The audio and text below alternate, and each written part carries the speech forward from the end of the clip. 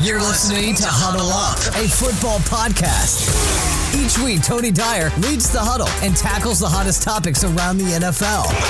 He's joined by guests from all around the football world, bringing their insights and reactions to the news and noise of the National Football League. Subscribe now to join the huddle. Welcome back to Huddle Up, a football podcast. I'm Tony, and today I'm joined by Daniel. Hello, Daniel. Hey. Corey, the regular co-host, is off today. It's his birthday, so he's celebrating, and it's well-earned. He actually had to work today, which I feel bad. When people have to work on their birthday, I feel really bad. I try not to work on mine, so I don't know if that's a thing or if I'm just being a brat about it. But Corey went to work on his birthday, and he even stayed late. Good for him. He's celebrating now, and he deserves to. So a lot's happened this week, and there's a lot to talk about. The schedule has come out. The Rams have new uniforms. That's the latest of the day, which, by the way, I really like the uniforms. Yeah, I do too. Out of all the new logo and jersey reveals that we've had, I think that a lot of them have been pretty bad. But this one's probably the best one out of all of them so far this offseason. And did we expect this? Were we anticipating a Rams reboot, or do they just do this like willy-nilly? It came out of the blue for me. I don't know if there's like a schedule for it, but I certainly didn't know it was coming. Well, I liked it. I mean, I felt like we knew with Tampa Bay. I feel like we had more notice. I don't know how it works. I don't know. There's money involved. That's all I know for sure. Yeah. Well, despite the news, we're gonna table a lot of the news for when Corey comes back, because we honestly, I feel like we want some more time to look at these schedules. We talked about this before air, and we're kind of up in the air on I don't know whether or not this is going to work out the way we want it to. I guess that's what we're trying to say. So we want another week to process this and figure out what we think will happen if the season is delayed or if it's affected in any way by the ongoing pandemic. So today we're going to talk about the recent draft that just finished for the Listener League. We just had our first ever Dynasty Startup Draft for listeners of this podcast. And so we thought we'd look back at that. It took about a week. There were 4-hour timers for each pick, and it went on. I mean, the timer basically ticked on all day long. Fascinating, really. And I think this group got through it really quickly. I was impressed. I was worried that it would be, I was pleasantly surprised. That's what I'm trying to say. The group in all obviously knows what they're doing, and it's not just random, I don't know how to say that. Does that make sense, Daniel? I don't want to there's random, but I just mean the people know what they're doing, and it was a pleasant surprise. Yeah, it was good. I like to see it too. I mean, they weren't just choosing the best available based on the rankings of the app that we were using. So it was fun. Yeah, it was a lot of fun. So I thought Daniel and I would go through the draft. We'd go round by round. Each of us would take a round, describe what happened in the round, and then that would give us a chance to talk about the good, the bad, and all the in between. So Daniel, I'm going to ask you to take the first round because you just offered it to me, and I'm not taking you up on your offer. You have it. Start with a 101, Saquon Barkley. Saquon Barkley went first. Christian McCaffrey went second. There's an ongoing debate of which one's going to be better long term, who's going to be the 1-1. Whoever doesn't go 1-1 there, arguable who could be 1-2 or 1-3, but those two guys are not making it out of the first three picks in a dynasty startup. I probably would have chosen Saquon Barkley myself just because of the build. May seem to hold up a little longer than Christian McCaffrey, although McCaffrey's been a stalwart. I mean, he's not been hurt. So just some changes on that offense have kind of made me a little weary for McCaffrey to take him 101, so I probably would have chose Barkley as well. But Barkley, McCaffrey, and then Michael Thomas, obviously, with the third pick. Ezekiel Elliott, DeAndre Hopkins, Dalvin Cook, and then I was sitting at pick 6.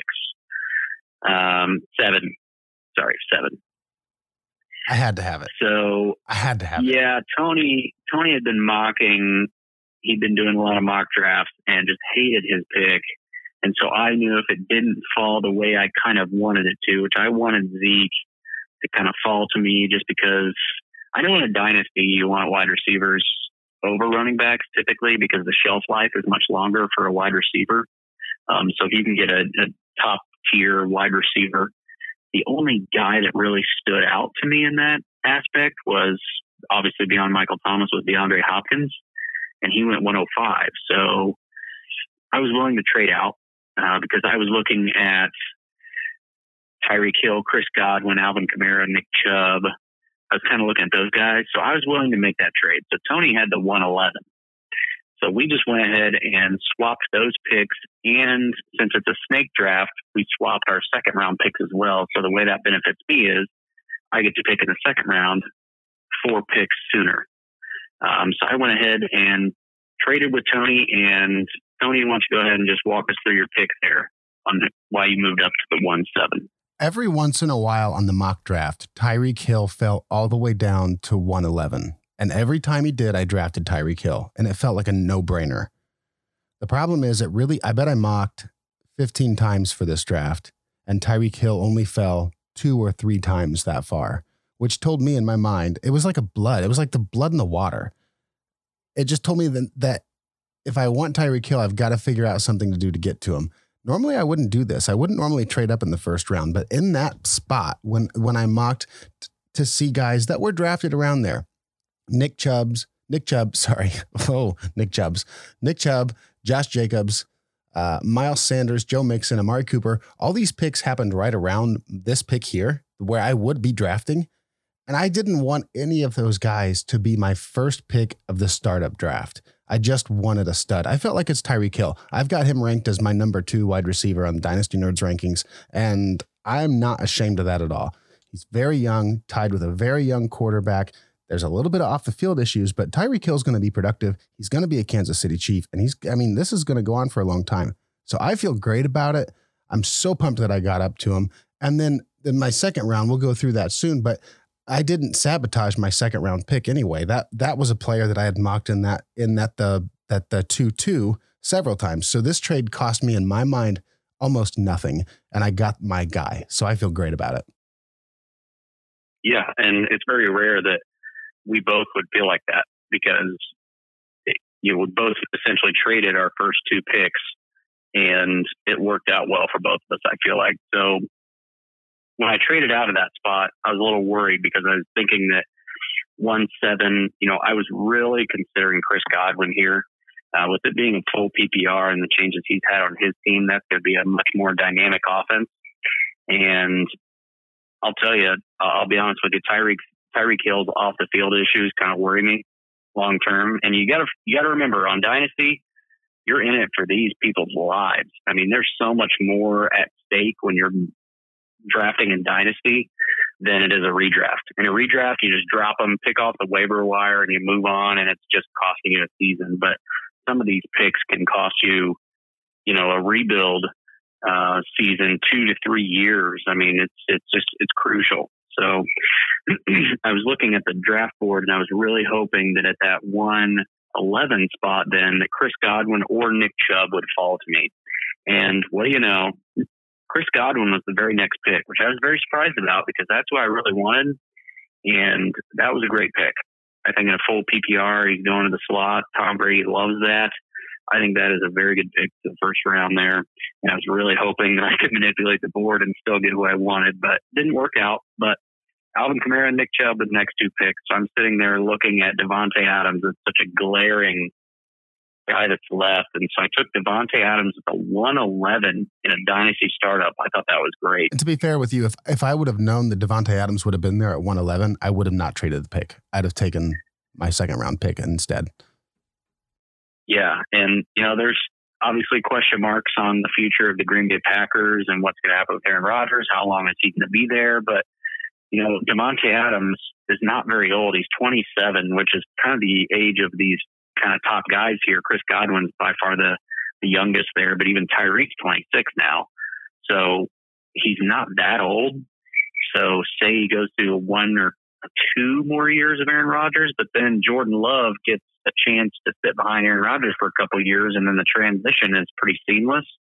I mean, Devontae Adams could be a great receiver for the next 5-6 years and not take a hit on his stats, even with a quarterback change, which is rare to see. But last pick in the first round was Josh Jacobs, who kind of broke my heart because since I traded Tony for the 2-2, I was just slotting him in right there. And then when he got taken, I was thinking, oh, here we go. This is where I get screwed for doing that trade with Tony. But yeah, Josh Jacobs rounds out the top 12 team dynasty startup. So go ahead, Tony, with the second round here. Patrick Mahomes went right off the board at 2-1, which is understandable. I personally have a huge issue with taking a quarterback so early. I understand that you have to with a Patrick Mahomes. You just have to. He is the one. He should be the first quarterback off the board. He's going to go early. And if you want him, then you have to get him. So I'm not down on somebody doing that. I think the risks outweigh the rewards. I do think that was a little bit early for Mahomes. But if I'm wrong, and he's got a career similar to Aaron, I mean, I was just looking at Aaron Rodgers. We're going to talk about him later, by the way. But Aaron Rodgers went through like several years of QB1 to QB2. I mean, 1-2, 1-2. I don't have it in front of me, so I'm close enough that I'm confident. You're talking overall? Yes, right? As far as the quarterbacks go. And in a dynasty, I do think that's important. We're going to talk about this with my second round pick. But with Patrick Mahomes, you do get a positional advantage. And I think that is important. The 2-1 I thought was a little early, but again, the guy's on the snake. He did the 1-12 and then the 2-1. So if he wants Patrick Mahomes, there's the variable. That's the variable. Yeah. You can't wait. You have to get him if you want him. Yeah, you're 24 picks to your next pick. Yeah. So if you're eyeing a guy in the second, you don't have a mid-level. You don't have a mid. What am I trying to say here? There's no buffer. There's no buffer there to so you catch can't it. Yeah. You can't just wait because he's going to be gone. I mean, he was mocked in the second. If he's not taken in the second, first couple picks of the third. So if you wanted your guy, like you said, go get him. Yeah, it was surprising. Yeah. That's all. That's all I meant by that. I'm not making judgment on it because of the snake. That's the variable. You're right. It was surprising. The second pick was surprising to me too, though, and that was your pick.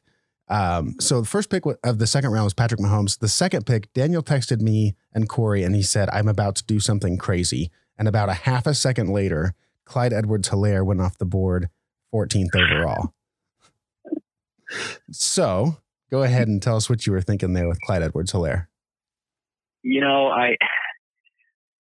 With these dynasty startups, you never know what's going to happen. And I value receivers more than running backs. So taking a running back that high, it was, I don't know. I kind of had my doubts, but with it being a full PPR, with me taking a wide receiver in the first, I had the ability to be a little bit more flexible because if I would have taken a running back in the first, say I would have taken Nick Chubb, I probably wouldn't have made that gamble and started with double running back when I have those high caliber wide receivers there. I mean, at the second, third, fourth area, the wide receivers, they're getting a little bit more thin, but you don't have guys like Amari Cooper, Mike Evans, even DJ Moore. You don't have those guys available.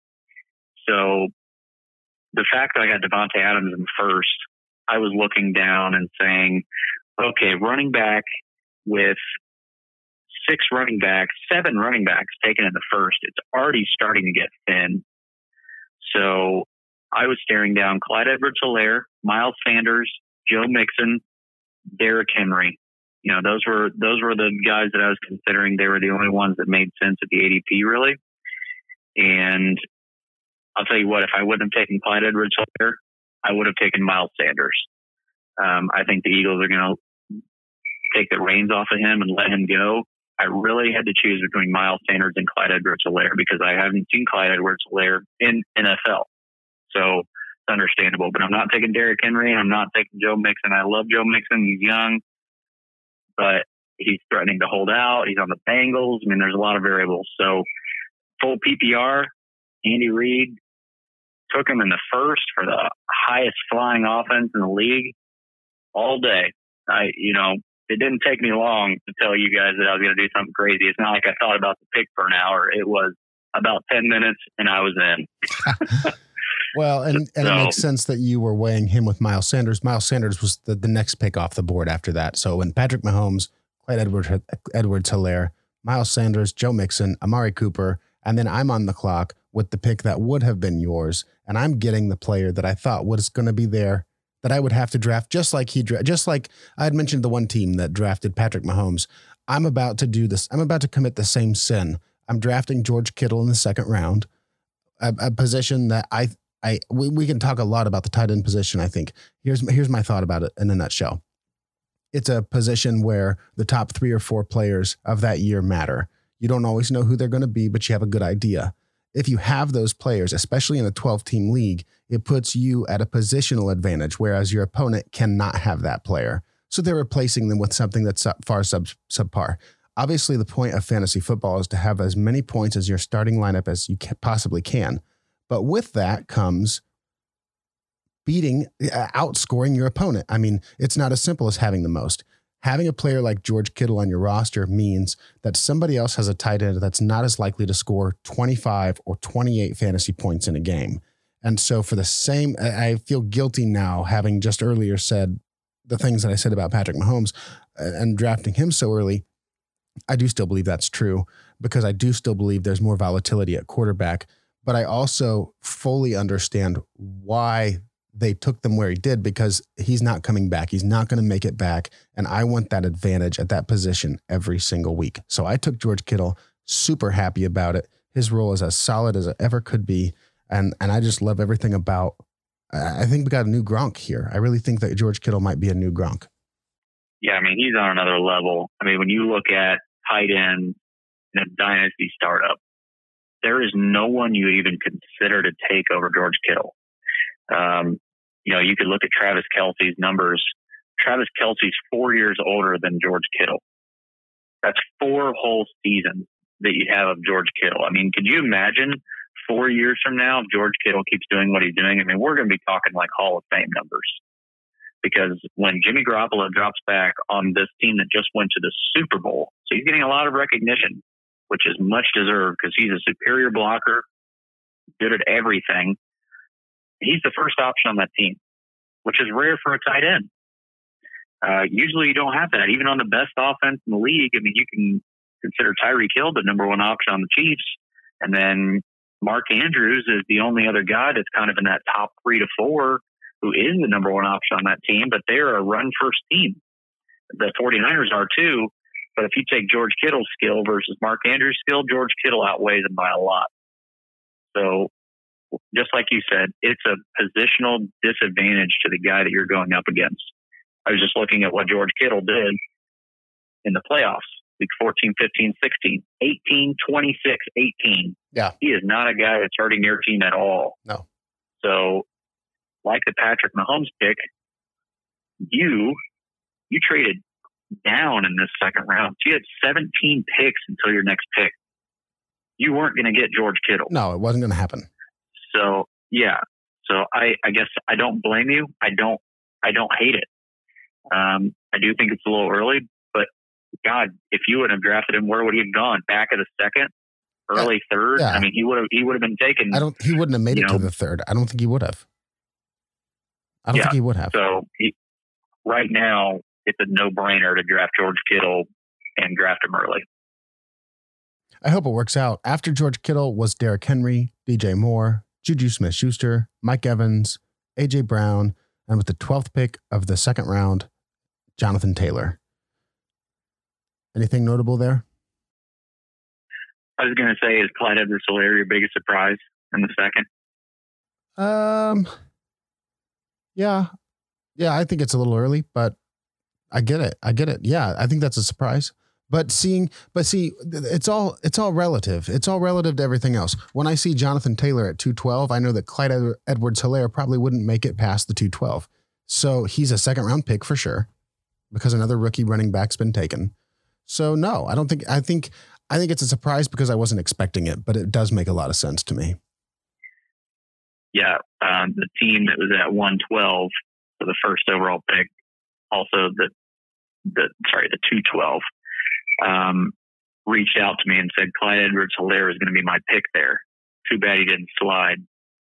So yeah, he wouldn't have made it out of the second round. I just knew that I wanted him, so I had the early pick. And again, you're talking about 17 picks from your pick. It was also a little while for me too. So I picked super early, so I wanted my guy and I went and got him. So rounding out, so 212 was Jonathan Taylor, 3-1 J.K. Dobbins, 3-2 Kenny Galladay, Julio Jones, Cooper Kupp, Odell Beckham, Keenan Allen, Cortland Sutton. So there goes 6 wide receivers in a row. Kenyon Drake, DK Metcalf, which, by the way, I should back up a little bit. Cortland Sutton was my pick. I was looking at those wide receivers, and honestly, I wanted either Kenny Golladay or Julio Jones to fall to me. After they got picked, I was eyeing Cortland Sutton the whole way. I think the additions to his offense, the young quarterback, the young other 2 wide receivers that they have, the young tight end, the young, really good offensive line, the great defense, I think he's got a heck of a future ahead of him. He's only 24 years old, been in the league 2 years, and he definitely had a great season last year. I mean, when you're looking at PPR points, here's the start of the season, okay? 19, 8, 13, 24, 19, 11, 14, 10, 17, going into the bye, 18, 23. I mean, he only had a couple weeks in there where he didn't get 10. So I'm super excited about my Cortland Sutton pick there in the third. Kenyon Drake went off the board right after that, and then DK Metcalf, Austin Eckler, and then your pick there at 311. I'll go ahead with your pick. Kenyon Drake broke my heart at 308. My plan was the 311 to be spent on Kenyon Drake. He was much deeper than that in ADP. I'd mocked him at 311 50 times out of 100. I mean, I thought for sure he was going to be there. It was actually my fiance who reached out and took him away from me, which is fine, but really brutal, honestly. Thank you. So Allen Robinson was still there, and I believe that Allen Robinson could be a top 10 dynasty wide receiver. The value was good enough. I love having wide receivers early. Tyreek Hill is my 1. Allen Robinson as my 2. Sounds good to me. So let's get the wide receivers out of the way. But here's my problem. The running backs are going to dry up so quickly. Austin Eckler was my backup plan, and he went 1 pick before me. So here I am left with a bunch of question marks at the running back position. So I went ahead and took Allen Robinson. I don't feel bad about it. I'm really, really looking forward to having those 2 wide receivers. Well, here's the thing. You've got question marks at running back, but other guys have question marks at tight end because they don't have George Kittle. No, it's the truth. I understand. So yeah, that's Fred. You know, you take a quarterback early or you take a tight end early. Yeah. You're gonna struggle at a position. Yeah. But the good thing about dynasty is you could draft out of it. You could trade out of it. You know, you could figure something out. But you've got an asset in George Kittle that's essentially untradeable. Well, yeah, so, I suppose so. Yeah, I mean, for the right price, everyone's for sale. But yeah, and then Travis Kelce rounds up a third round. So, like I mentioned with Kelce's production, I mean, you can't ignore it. I mean, I know the guy is getting older. He's 30, but the same guy that drafted Pat Mahomes drafted Travis Kelce, and it's only fitting that I think that that's the perfect scenario of Travis Kelce going that early, is that you get that stack. So that was super important. I mean, same guy looking at the situation of, here we go, another 24 picks before my pick. You know, Kelce, and he's probably thinking that, you know, he may not even have a shot at Mark Andrews at this point by the time he gets around to his next pick in the 5th round. Yeah. And he already has Patrick Mahomes. If you have Patrick Mahomes that early, how could you not be looking at Travis Kelce?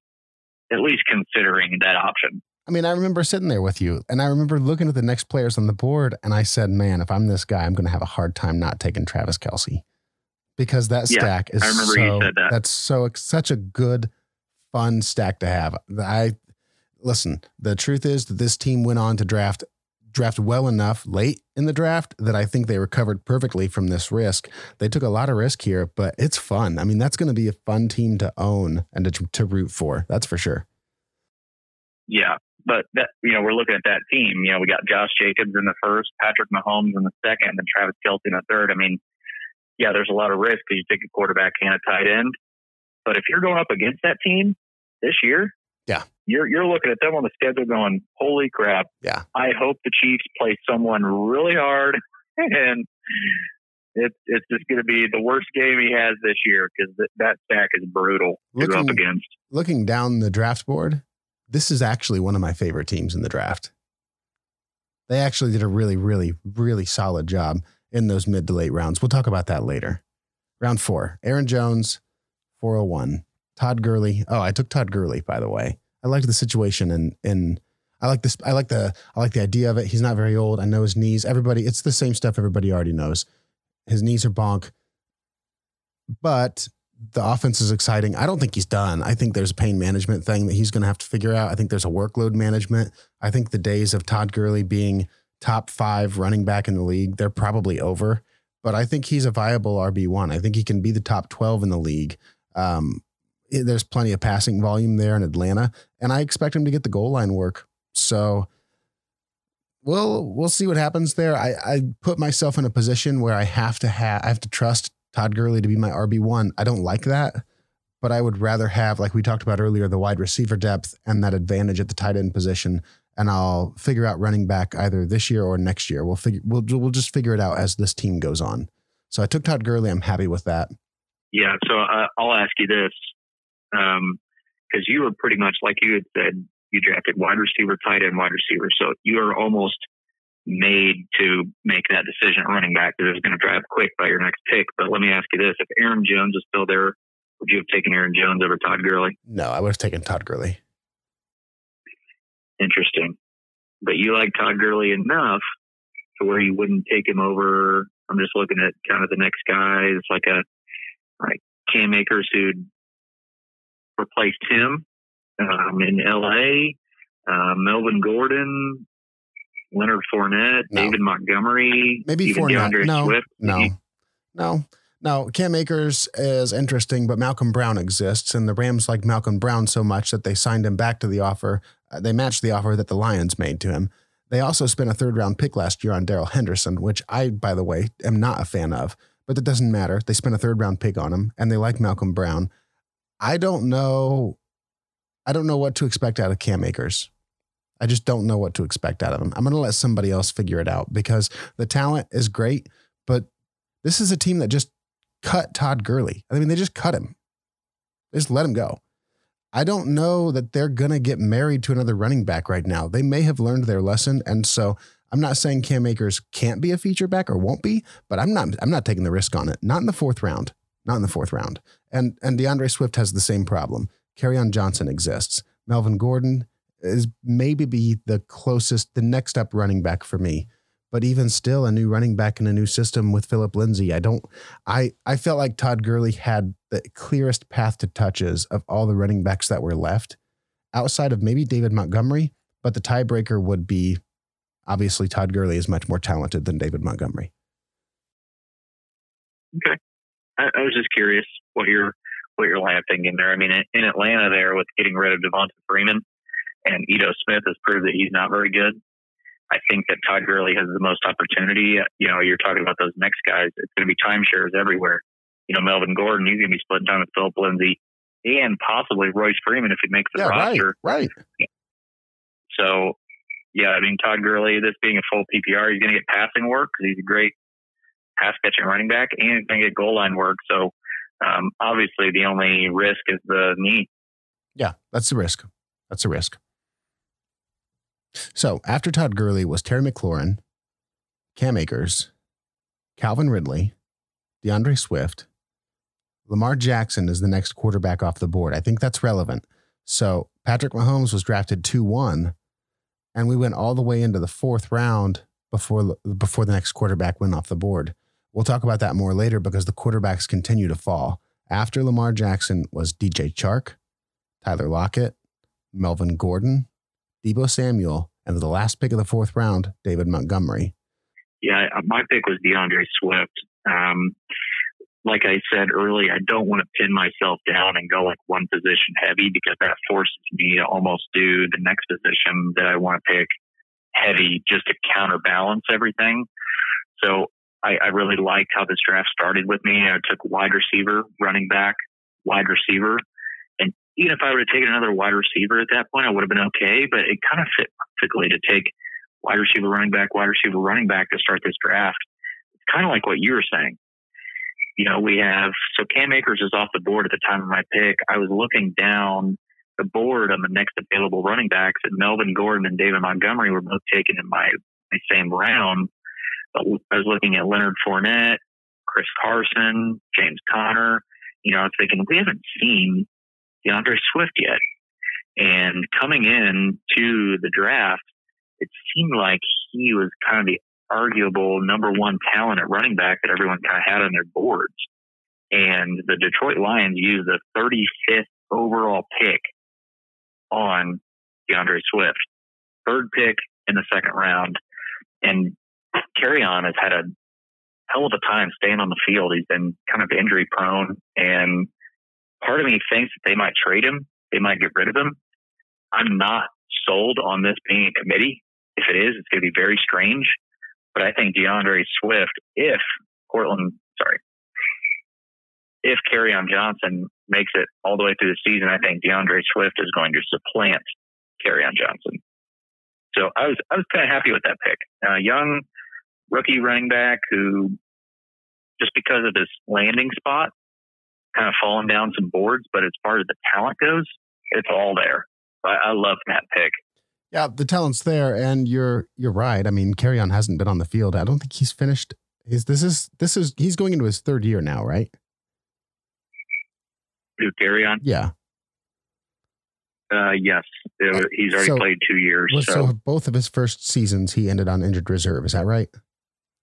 Both seasons. That sounds right.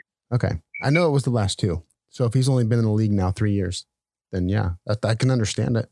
I don't know, man. I don't know yet. You might be right. That's the thing.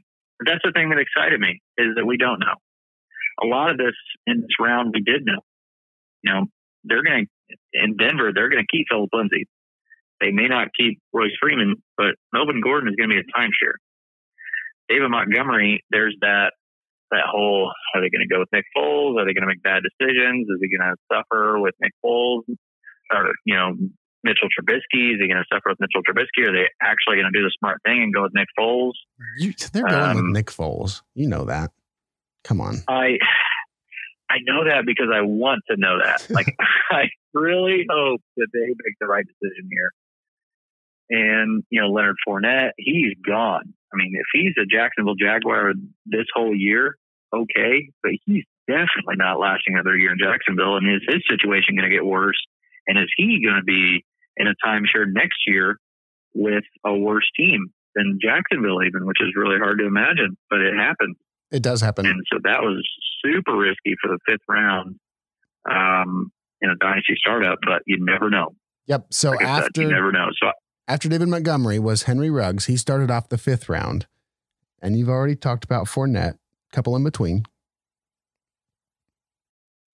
Yeah. So Henry Ruggs, Stephon Diggs went next, and then Mark Andrews. So the third tight end right at the beginning of the fifth round there.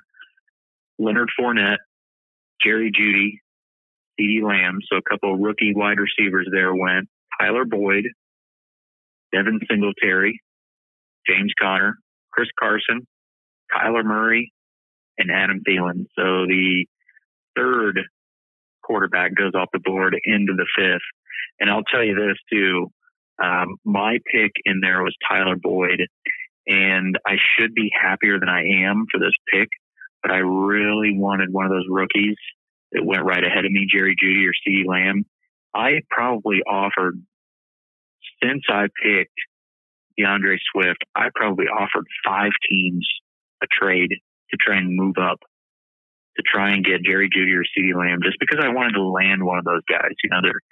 They're the hot rookies right now, taken in the first round, super early. I just wanted one of them. And so Tyler Boyd was my pick there. It's a full PPR. He should be a good safety blanket for Joe Burrow, and I should be happier about that pick, but it's just because I wanted CeeDee Lamb or Jerry Jeudy in that round that I kind of feel like I got robbed in that round. So I'm not as excited about the fifth round as I was the third or the fourth. The fifth round. And your pick was traded away. Yeah, so I actually you didn't have did, a pick in that round. I traded out of that round. Yeah. I traded down. Yeah. That round was sadness. That round was sad for me too. Seeing Mark Andrews for the same. I'm going back to this Patrick Mahomes thing, dude. I can't get off it. I'm sorry. Go ahead. The problem with me taking George Kittle and him taking Patrick Mahomes is the rest of the league didn't fall for our trap, and Mark Andrews fell all the way to the fifth round. So that team that took Mark Andrews, their first 3 picks were Michael Thomas, Mike Evans, Julio Jones. They've got 2 wide receivers every week for the next 50 years. I mean, they're set at wide receiver, and they still have a positional advantage. I believe that Mark Andrews is a top end talent. And that tells me that I reached too soon on George Kittle, that even if I would have missed out on George Kittle, I could have gotten Mark Andrews in the 4th, I guess not in the 5th, but I could have waited 2 additional rounds to get my tight end, and I would have still been happy with it. So seeing Mark Andrews fall that far, it did kind of break my heart a little bit, but that's the way it goes. Am I up for the 6th round? Yep, in the 6th round. I'll agree with you too. We're through 6 rounds, and 3 quarterbacks have been off the board, and they're very sporadic. Where they went. One went in the 2nd, one went in the 4th, and one went in the 5th.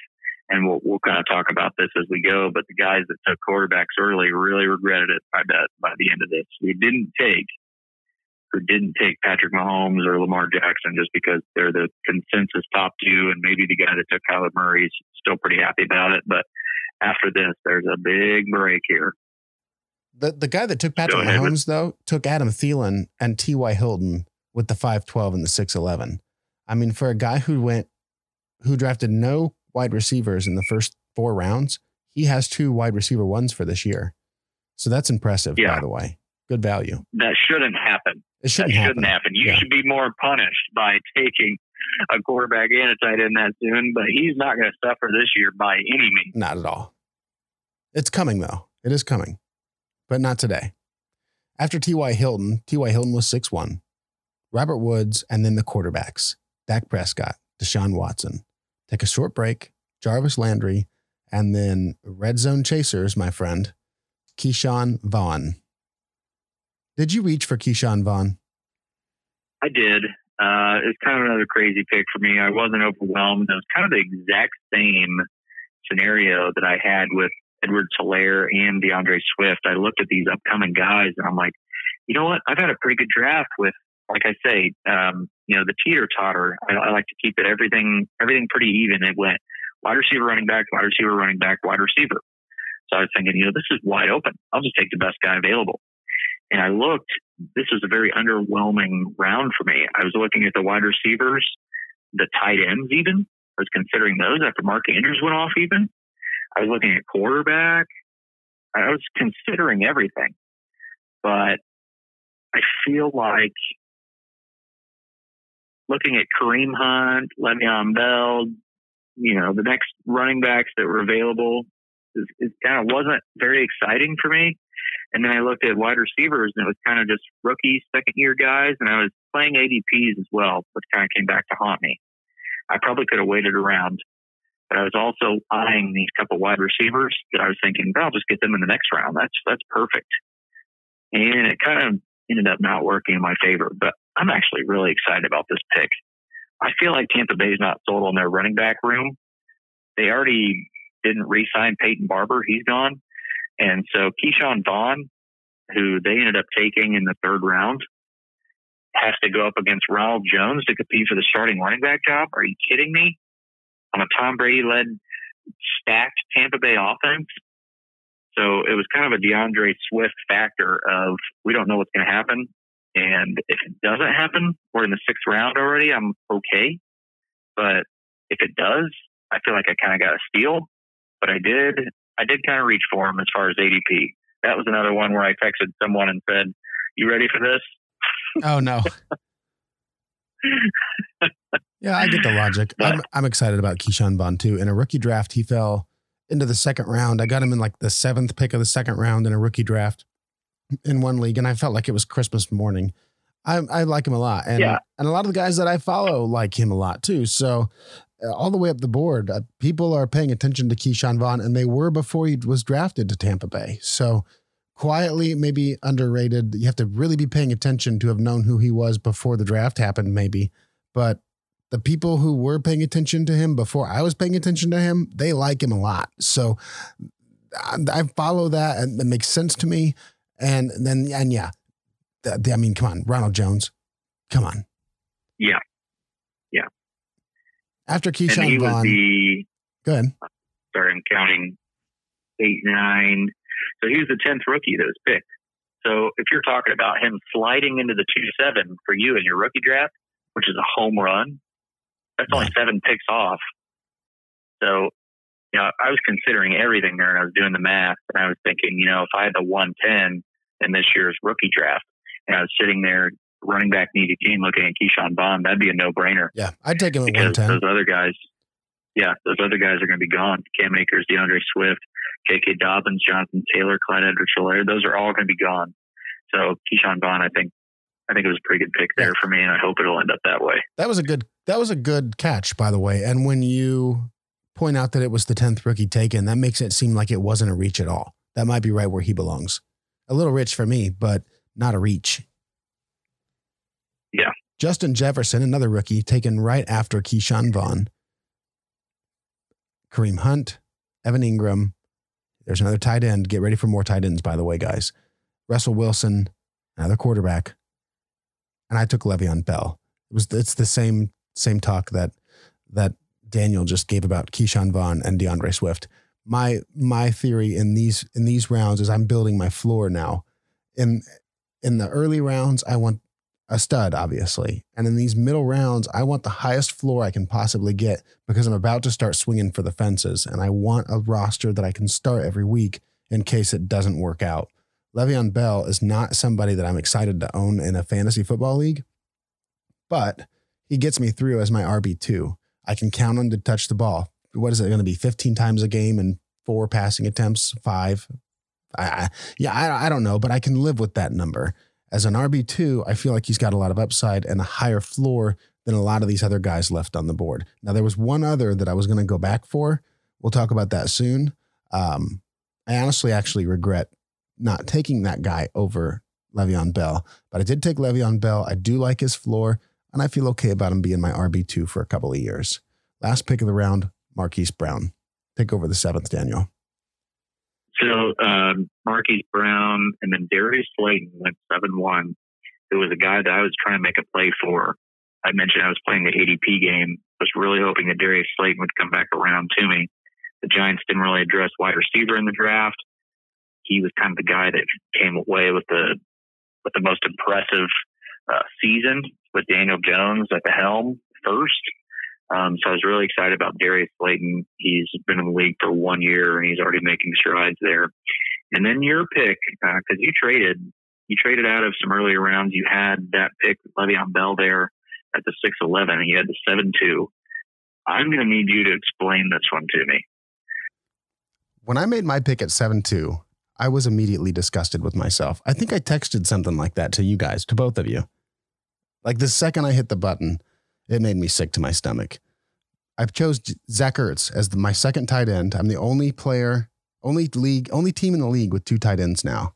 But they're George Kittle and they're Zach Ertz. And I guess this is the point. It got to a point to me where I felt like it was so egregious that I had to punish you guys. Because there is a positional scarcity there.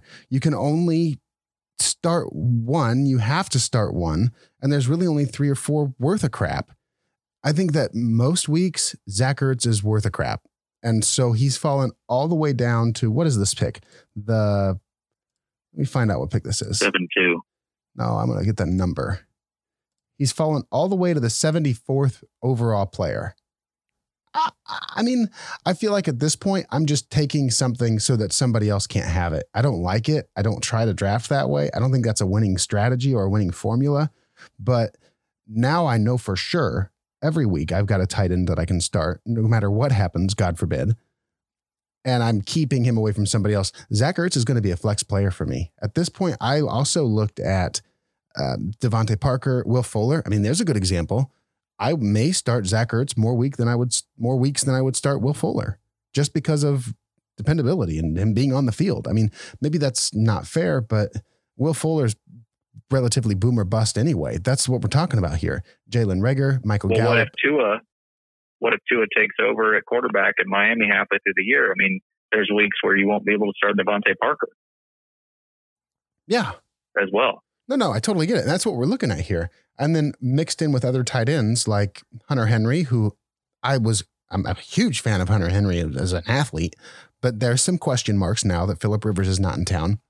Darren Waller's got the same problem. Now he went from being the only option to one of the last options. We're caught in this tight end purgatory here. This is the part of the tight end zone that I think is scary. There's a bunch of upside here, but there's so much fluctuation in this 5 to 10 tight end 5 to 10 area that I don't think Zach Ertz belongs here. So I'm taking him out, even though I don't need it. He's a flex player for me. I'll take Zach Ertz because of a positional advantage.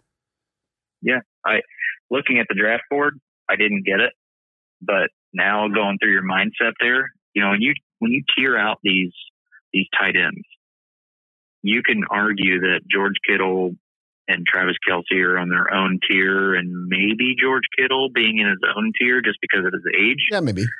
But then the second tier with being Travis Kelce and Mark Andrews, you could easily work in Zach Ertz there, and if he's not being worked in there, he's definitely in a tier in his own before breaking these other guys. You mentioned Hunter Henry, Darren Waller. I mean, those guys aren't the same tier as Zach Ertz. No. You're talking about the first option on their team. Zach Ertz is by far the first option on the Eagles team. I mean, who else are they going to throw to this year? Jalen Reagor? So, I mean, I didn't like it at the time. I was thinking, well, he's just kind of hurting himself. But looking at these guys around you, it may not be the worst thing. You mentioned you can only start one. We have 2 flex spots in the league. That's what I meant. Definitely start both of those guys. Yeah. And in a full PPR with Zach Ertz, I mean, are you kidding me? 2 years ago, people were dying. They were lining up to get Zach Ertz in a dynasty. He was mid 20s, and I'm just scrolling through here. He had 4 weeks of the year in the fantasy year where he didn't hit double digits. I mean, isn't that what you want from tight end? And you've got 2 of them. So after your explanation there, kind of sold me on it. I don't mind it anymore. And the reality is you don't ever draft a player to trade them. But the reality is with a position like tight end, if you have a top end tier, I'm going to be able, listen, you can't make a trade right now because everybody's looking at the draft board. But come August or September, when somebody needs a tight end, they're going to give me better value than I paid for Zach Ertz. That's all there is to it. I mean, that's just all there is to it.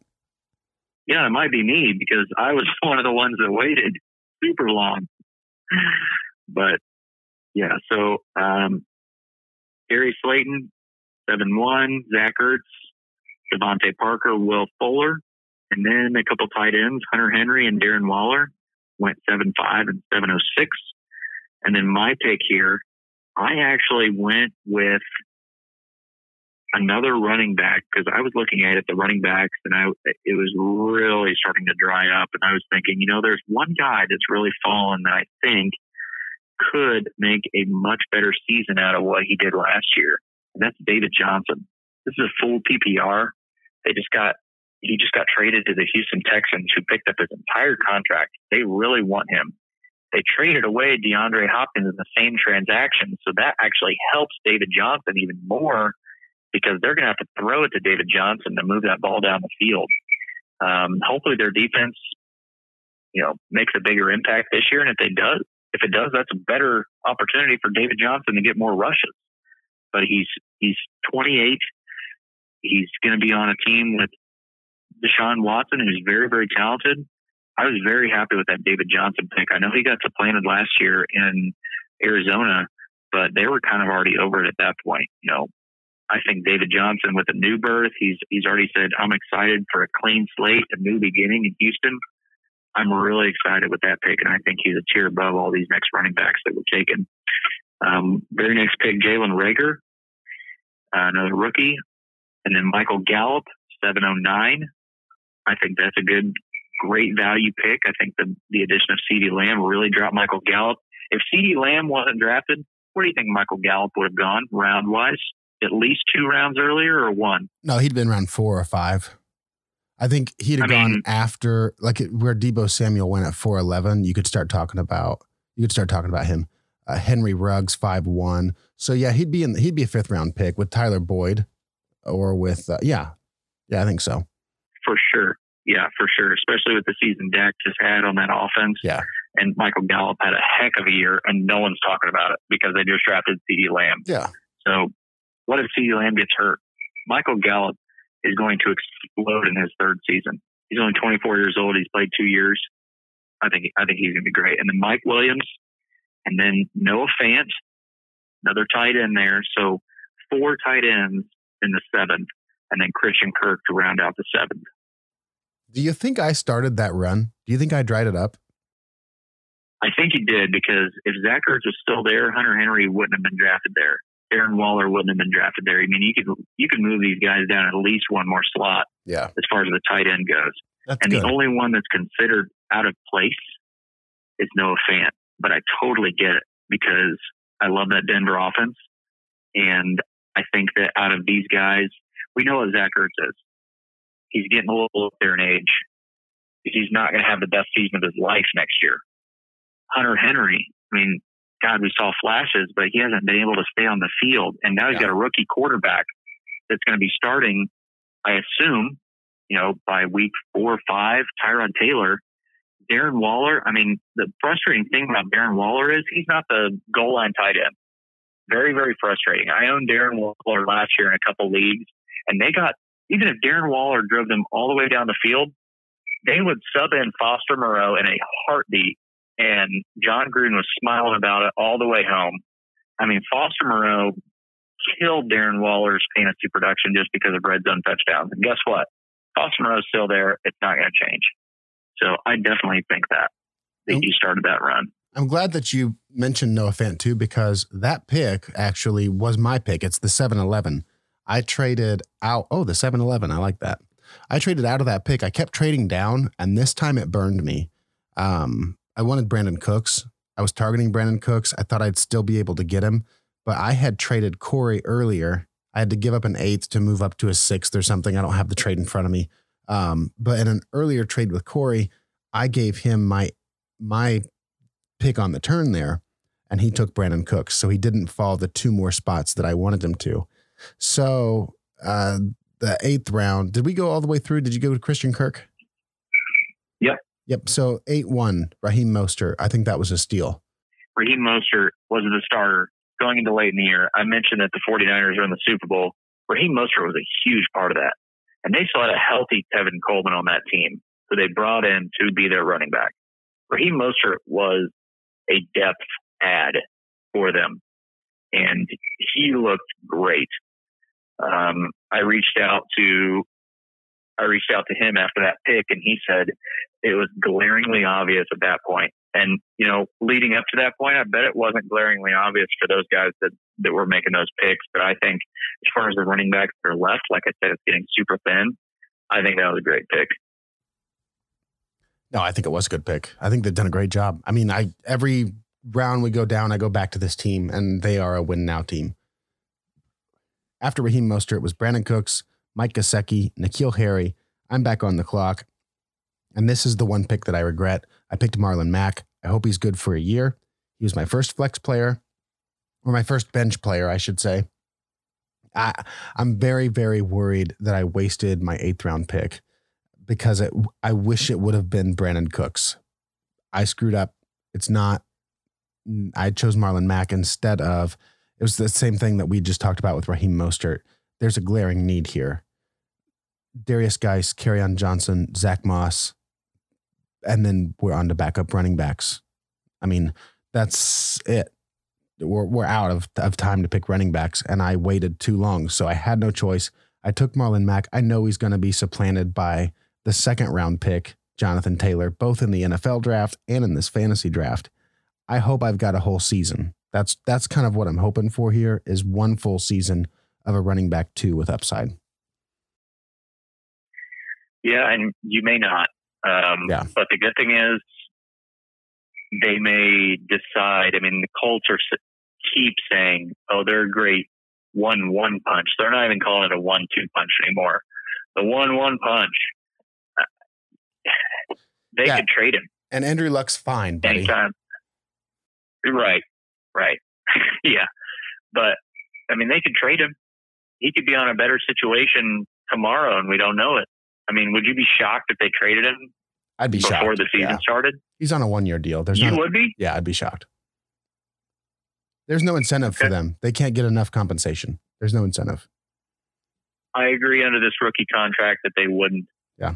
But do you see him re-signing? I'll put it that way. That's a better question. Do you see him re-signing? No, that's what I'm hoping for. I'm hoping this is a year that they showcase him and they let Jonathan Taylor build up throughout the year. I think best case scenario, I don't have Marlon Mack for the fantasy football playoffs. That's best case scenario. Yeah. Well, like you said, we're getting thin at running back, so maybe that might be best case scenario at this point. I think it is. After Marlon Mack was Michael Pittman, then Mark Ingram. That's the back that I was considering instead of Marlon Mack for the same reasons with the same downfalls. Brandon Ayuk, Darius Geis, Austin Hooper, Kerryon Johnson, and Zach Moss rounds out the 8th round. Yeah, so my pick in there was right after yours. We had back-to-back picks in that round. You picked Marlon Mack. I picked Michael Pittman Jr. I'm very excited for him to come in and compete for the Colts number 2 wide receiver job. He's built like an X receiver. So if T.Y. Hilton came out today that he wants to be a Colt for life, that he re-signs for another couple of years, Michael Pittman's going to be the number 1 on that offense. With his build of 6'4", 223, and he's built to carry that team as the number 1 option as the outside receiver. And then T.Y. Hilton, you may see him move into the slot, which he does great in the slot or the outside. But took another rookie. So if you're counting, that is 4 rookies for me in the first 8 picks. I went very young in this dynasty startup draft. Usually I would go more win now, but I'm hoping that my rookies can make more of a difference this year, that I'm not just waiting on next year. But I drafted very young, but I was pretty excited with my Michael Pittman pick there. Where do you see him finishing as far as wide receivers go? In fantasy this year? Yeah. So I don't know. I don't want to count them all up. Looks like he was drafted at 25 or 30. Is that about right? Yeah, I think he'll finish below that this year. It's hard to predict what a rookie is going to do, especially in his first year. Even though Phillip Rivers is a veteran, it's his first year in this offense. I know he's worked with Frank Reich before, but I imagine Frank Reich has changed his offensive schemes since the last time he's been with Phillip Rivers. But even if he comes in and he's number 2, day 1, I mean, wide receiver 3 with wide receiver 2 upside. I mean, is that kind of what you're predicting as well? So he was drafted wide receiver 44, it looks like. So yeah, if you got wide receiver 44. Yeah. So yeah, wide receiver 3, that'd be a reasonable expectation. Based on what you paid out of the draft, that would be gain, I guess. Top 36 would be wide receiver 3. Yeah. I didn't draft Michael Pittman Jr. to start this year. I'll put it that way. He might be a fill-in, like a great matchup. I know he's been doing great. Let's throw him in there kind of thing. But I don't envision me starting Michael Pittman very much throughout this year. So very unpredictable wide receiver 3 is what I'm considering him this year. But with the upside of maybe being wide receiver 2, high-end wide receiver 2 next year. Yeah, I think that's a good valuation. You want to take over round 9? So round 9 starts with Laviska Shenault, Dallas Goedert, the number 2 tight end. It's very interesting in Philly. The tight ends go 2 rounds different. The starting tight end and the backup tight end. No one knows what's really going to happen there. Are they going to run a 2 tight end set? Is Zach Ertz going to kind of be on a shorter leash with Dallas Goedert there? It's kind of interesting, but no other team is like that. Not even close to where 2 tight ends are being drafted on the same team that close. Not even close. Not even close. That's why Zach Ertz fell. What do you think now? Hearing my Zach Ertz logic and then seeing Dallas Goedert, I think he was drafted at about the right spot. I would argue there were a couple of other guys at that position I would take first, but I understand why you would take him there. I guess, what's your thought on that whole situation? Zach Ertz is not going to lose his job to Dallas Goedert if he is on the field.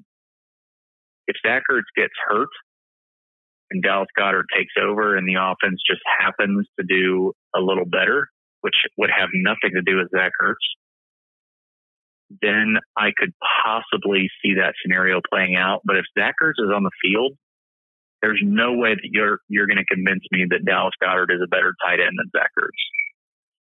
I like Dallas Goedert. I'm a huge fan. I like watching him. I hope they keep running a 2 tight end set and maybe confusing defenses a little bit more, because I think they have 2 really talented tight ends on that team. But I don't think if Zach Ertz stays healthy enough to play through a lot of games, he's not going to just go and lose his job to Dallas Goedert because he's younger and better. Yeah. Because he's not better. No, he's not. So that's my case on the Philly scenario there. I like Dallas Goedert, super talented, not as talented as Zach Ertz. Super talented, and Ertz is getting older. I mean, there's a real opportunity for Dallas Goedert to take over. That does exist. I agree. I just wanted your perspective on it. It makes sense. I don't think he's going to take over either. But I do worry a little bit about him carving into that number 1 role. You'd mentioned Zach Ertz being the number 1 receiver. Dallas Goedert could carve into that a little bit, and Jalen Reagor could carve into that a little bit. And the next thing you know, maybe Zach Ertz does get watered down a little bit. That's what I was kind of asking. So you gave me my answer. It could happen. Yeah, you gave me my answer, though. Yeah. So after Goedert... T. Higgins, another rookie wide receiver, Josh Allen. So we haven't had a quarterback in, let's see, that's the 904. We haven't had a quarterback since the 603. So already those guys in the 6th round, 3 quarterbacks went in the 6th round, and you don't see a quarterback go off the board for 3 rounds. You're thinking, oh, crap, I reached for a quarterback. But the 905 was Tariq Cohen. The 910 was Deontay Johnson. My pick, I was sitting there after the Deontay Johnson pick, and I really wanted Deontay Johnson to fall to me because he was supposed to. The rankings had him kind of buried at this point, which didn't make sense to me. And so I went ahead and just traded the guy that just took Deontay Johnson, and I got Deontay Johnson. He was taking a pick before my pick, but I went ahead and just made sure I got him. He was just my guy there. It's just kind of the feeling that I have. I think he's going to make a good ascension with Big Ben back, and I think he's a very talented wide receiver. So in place of my pick with that trade was Denzel Mims, which is a very talented rookie wide receiver, by the way. If it wasn't going to be Deontay Johnson, I would have taken Denzel Mims. So regardless of who was picking in those 2 slots, that's how that would have worked out. TJ Hawkinson, 908. AJ Green, the 909, Sony Michel, Robbie Anderson, and Mecole Hardman rounded out that 9th round. Any takeaways from that round that you could see? The 9th round was very emotional for me. So you remember when I talked about Brandon Cooks and how bad I wanted him earlier, and how I had traded out my 7th round pick and was left with Marlon Mack as a result? Sorry, I skipped over your pick there. I apologize. What do you mean? What are you talking about? I didn't. Yeah. I didn't let you go through your pick there. No, you're okay. Listen, here's what I'm saying. That's fine. I traded out of the 7th round into the 8th because the person who wanted in told me they wanted TJ Hawkinson. And that was the timer that took like 4 hours for me to finish. It was the only one that I just didn't get to. So next thing you know, they don't take TJ Hawkinson. They take Noah Fant instead. And when I asked them about it, they said, hey, I changed my mind. I said, well, that's not a problem. I don't care what you do with the pick. Anyway, long story short, the TJ Hawkinson fell from the 7th all the way to the 9th, and it went to the same owner. So the owner that wanted Hawkinson that traded for me got Fant and Hawkinson. They've got 2 of the, I think, my favorite young tight ends are on that same roster. And I got stuck with Marlon Mack as my consolation. So just so you know, the 9th round really broke my heart in a lot of different ways. But it was also interesting because you traded for Deontay Johnson. I don't want to get too far away from Corey actually did something I'd never seen before. I'd never seen a player be traded. So a player that had already been picked traded in the draft with picks. I'd never seen that before, this draft. And Corey did that earlier. He had drafted Kenny Golladay, and he traded down to DK Metcalf to trade up in a later round. I thought that was fascinating. And then you did it too. So it happened twice with the Deontay Johnson trade. Man, that's a lot of info. That's a lot to follow. Sorry, guys. The point is, two teams traded players that had already been drafted, and it blew my mind in this round. Was just mind-boggling. That's what I'm trying to say. Well, it was very emotional for me too, because I think you were in the conversation, and I was one pick away. And you said, "Do you have your guy?" And I said, "Yes." And then as soon as the guy picked right in front of me, Deontay Johnson, I immediately was thinking, "Oh God, here we go. This hasn't happened to me yet. This draft, just a straight snipe feeling." So I just had to make it happen. I was too bought in at that point. I was too deep. I just had my mindset. Watched Denzel Mims be the rookie of the year and be the steal of the round. Yeah. Right. And I was the fool that traded back to get my guy. To get Deontay Johnson. Yeah. Yeah. I hope you're not a fool, buddy. We'll find out soon enough. I hope so. I'm going to do the 10th round, and then I think we should wrap it up after that. This draft went on for 50 rounds? How many rounds was it? About 50? It was 28 rounds. It felt like 50. It felt like 50. Shit, I rolled so far down, I can't find where we were at. 10-1, Curtis Samuel, Jamison Crowder. I picked Jamison Crowder, and I freaking love it. I love Jamison Crowder in the 10th round. Here's the deal. Slot receiver with a young quarterback he's fully healthy. I mean, come on, the mono thing was real. Give him some slack here. Okay. We're going to see what happens with Sam Darnold. Robbie Anderson's out of the picture. Jamison Crowder's going to get fed a lot of footballs, and I love the idea of having him. He's my wide receiver 4, but I can play him as a wide receiver 2, I think. I really think he could be top 24 option. Love having him. He's not very old either. Philip Lindsay was the pick after. Then Tyler Higbee. That's the steal. That's the steal that I've seen so far was Tyler Higbee. There's one more we're going to talk about later, but Tyler Higbee's, at this point, my favorite steal of the draft. Yeah, I wanted Tyler Higbee.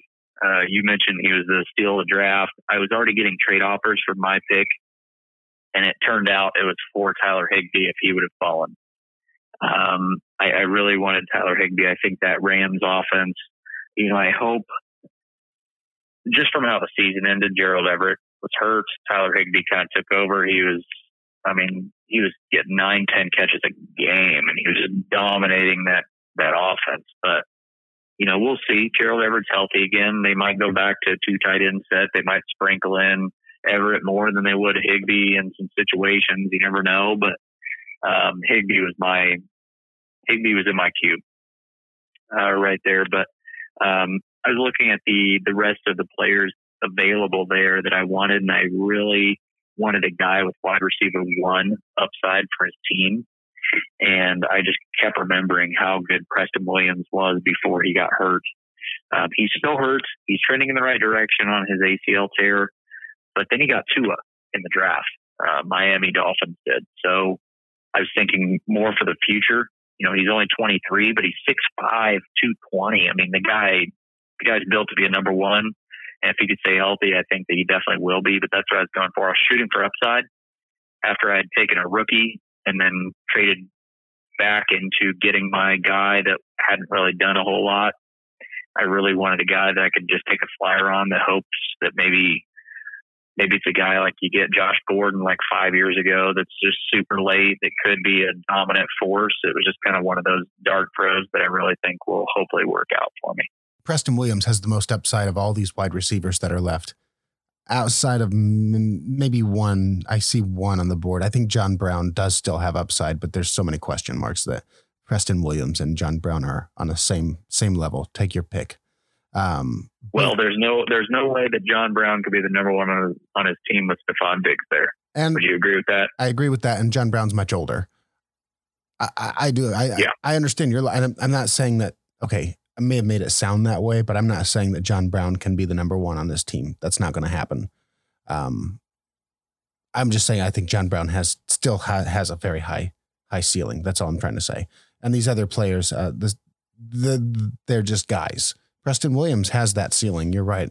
Dominant presence. And I remember getting texts. Preston Williams was paying dividends. He was a late pick in rookie drafts, and people held on to him that believed him, and it worked out. And then all of a sudden he got hurt. Preston Williams is a force. My only caution to you would be, remember the tale of Allen Robinson. Preston Williams is going to have a down year, but just hang on to him. Just hang on and see what you have. You're going to have to wait till 2021 because that's how HCL injuries work. I think with these wide receivers, it's going to take you a year just to get right again. That's just what we're seeing. So I love the pick. I think you're going to be saddled with him for a little while. If you want to sell him cheap, I'll take him, but I'm looking for him for 2021. Yeah, I think I'm in it for the long haul with him. I mean, he made Josh Rosen look great. He did. Yeah, he did. Yeah, I think you got a good pick there. After Preston Williams was Sterling Shepard, James White, Carson Wentz, Matt Breida, Alexander Madison, a backup. We've gotten officially into pure handcuff backup running back territory in the 10th round with Alexander Madison, and then Anthony Miller rounded out the 10th round. Thoughts? I think just some quick thoughts there on that round. I really do like your Jamison Crowder pick, especially being a full PPR. Like you mentioned, Robbie Anderson's out of town. Sam Darnold, he's getting hopefully better in the same offense, same coaches, same coordinator, that kind of thing. And I really do like Jamison Crowder, but kind of on that same note, in the same round, Anthony Miller, say Nick Foles does take over. What better player to have on that offense than Anthony Miller? You're talking Allen Robinson, which is great, but if Nick Foles doesn't want to throw it far down the field, and he doesn't have to, say they're up because they're great defense, he doesn't have to push the ball very far. He's not going to be slinging it to Allen Robinson 30, 40 yards down the field, even 20 yards. So as far as a full PPR league goes, do you think Allen Robinson is going to finish that far above Anthony Miller if all goes well and Nick Foles takes control of this offense and does pretty well? Or do you think Anthony Miller is kind of a steal here? I think Anthony Miller is, I don't know if I would say steal. When I look up and see the other guys around him, I think he's valued where he should be. I don't think he was stolen. There's still so many question marks, man. There's just questions. They didn't draft anybody, though. Did they draft any wide receivers? No, and I think, like you said, he was valued where he should be. I think everyone's got that stigma around the Bears, and I'm guilty of it. I basically took all Bears off my list because of Mitchell Trubisky. Mm-hmm. But I keep forgetting that Nick Foles is the replacement option, and they declined Trubisky's option. Yeah. Trubisky is gone after this year. Yeah, he's done. But it's still just in my mind that the Bears are going to be poor on offense. And I need to get over that because I think Anthony Miller, Allen Robinson, David Montgomery, all those guys are going to be great options. Latter part of this year, going into next year, they're going to be, if there was a dynasty startup next year, I'd be interested to see Anthony Miller and David Montgomery's average draft position because I both think that they will move up a couple rounds. Yeah, for sure. After that offense gets better and Mitchell Trubisky is gone. That's the advantage. So if you've listened this far, if you've listened all the way through 10 rounds, then you probably understand the advantage. You get it. I mean, here's what we're doing here, guys. We are studying human tendencies. We act like this is about football or statistics or yards or whatever. Here's the reality. This is a game of human tendencies. And if you can outthink your opponent, then you win. We're not out there catching footballs. It's not a physical game. This is really more of a political game than anything else. And if you're studying this and you're seeing, just like Daniel just said, there is a stigma in everyone's mind right now that the Chicago Bears stink because Mitchell Trubisky sucks. That's the stigma that's in everybody's head. The reality is Nick Foles is probably the QB1. We don't know what this team's going to look like. And so as a result, because of the stigma, all of these Bears players are down. David Montgomery was a second rookie pick? He was 102 last year? 103? Yeah. I mean, probably 103, and then A.J. Brown went to Titans, so everybody bumped him up to 2, and everybody slept on A.J. Brown. I remember that story. So David Montgomery has slipped at least 2 rounds. He would have been drafted where Jonathan Taylor was this year. So he slipped at least 2 rounds. Allen Robinson, who I do believe is one of the premium wide receivers in the league, and young, has a stigma about him. And here, you're absolutely right. Now that I say that, would you rather have Allen Robinson with your 3rd pick or Anthony Miller with your 10th? Which would you prefer? Anthony Miller with my 10th. Anthony Miller with your 10th sounds really, really attractive. Yeah. I mean, that sounds good. Now that you got me worked up about it, that sounds good. I love that pick now. Yeah. I mean, if you've got Pat Mahomes at quarterback, sure, give me Allen Robinson. I mean, this guy's going to run down the field. He's going to beat guys one-on-one. He's going to catch 30, 40-yard passes. He's going to be great. But if you've got Nick Foles at quarterback, which is a lot better than Mitchell Trubisky, but if you've got Nick Foles at quarterback, give me Anthony Miller in the 10th over Allen Robinson in the 3rd all day long. That's what it's about, guys. I hope you're doing mock drafts. I hope you're getting ready. If you have fantasy football questions, you can reach out on Twitter. We've got a phone number you can text. I don't know what the number is. I'll look it up.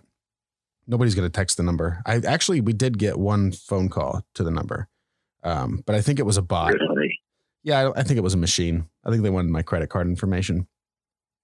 The number is 317-622-8201.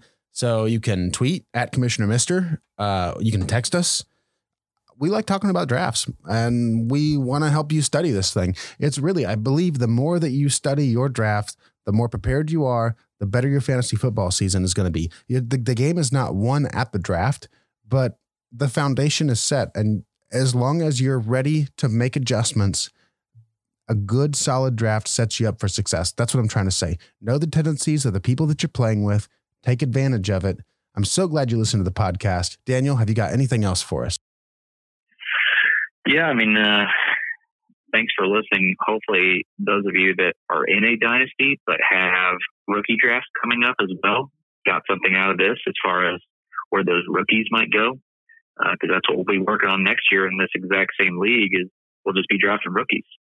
So those of you that have done dynasty before, you're probably listening if you have a dynasty league to see where those rookies are going, to see where a placement might be. So like Tony said, do the mocks, get prepared, because things happen in the draft that you just cannot prepare for, and that gets you prepped. So, yeah, thank you. You've been listening to Huddle Up, a football podcast. Subscribe on your favorite platform and follow us at Huddle Up NFL and at Commissioner Mister on Twitter to keep up on the latest from the NFL and stay in the huddle. Huddle Up. Team on 3. 1, 2, 3.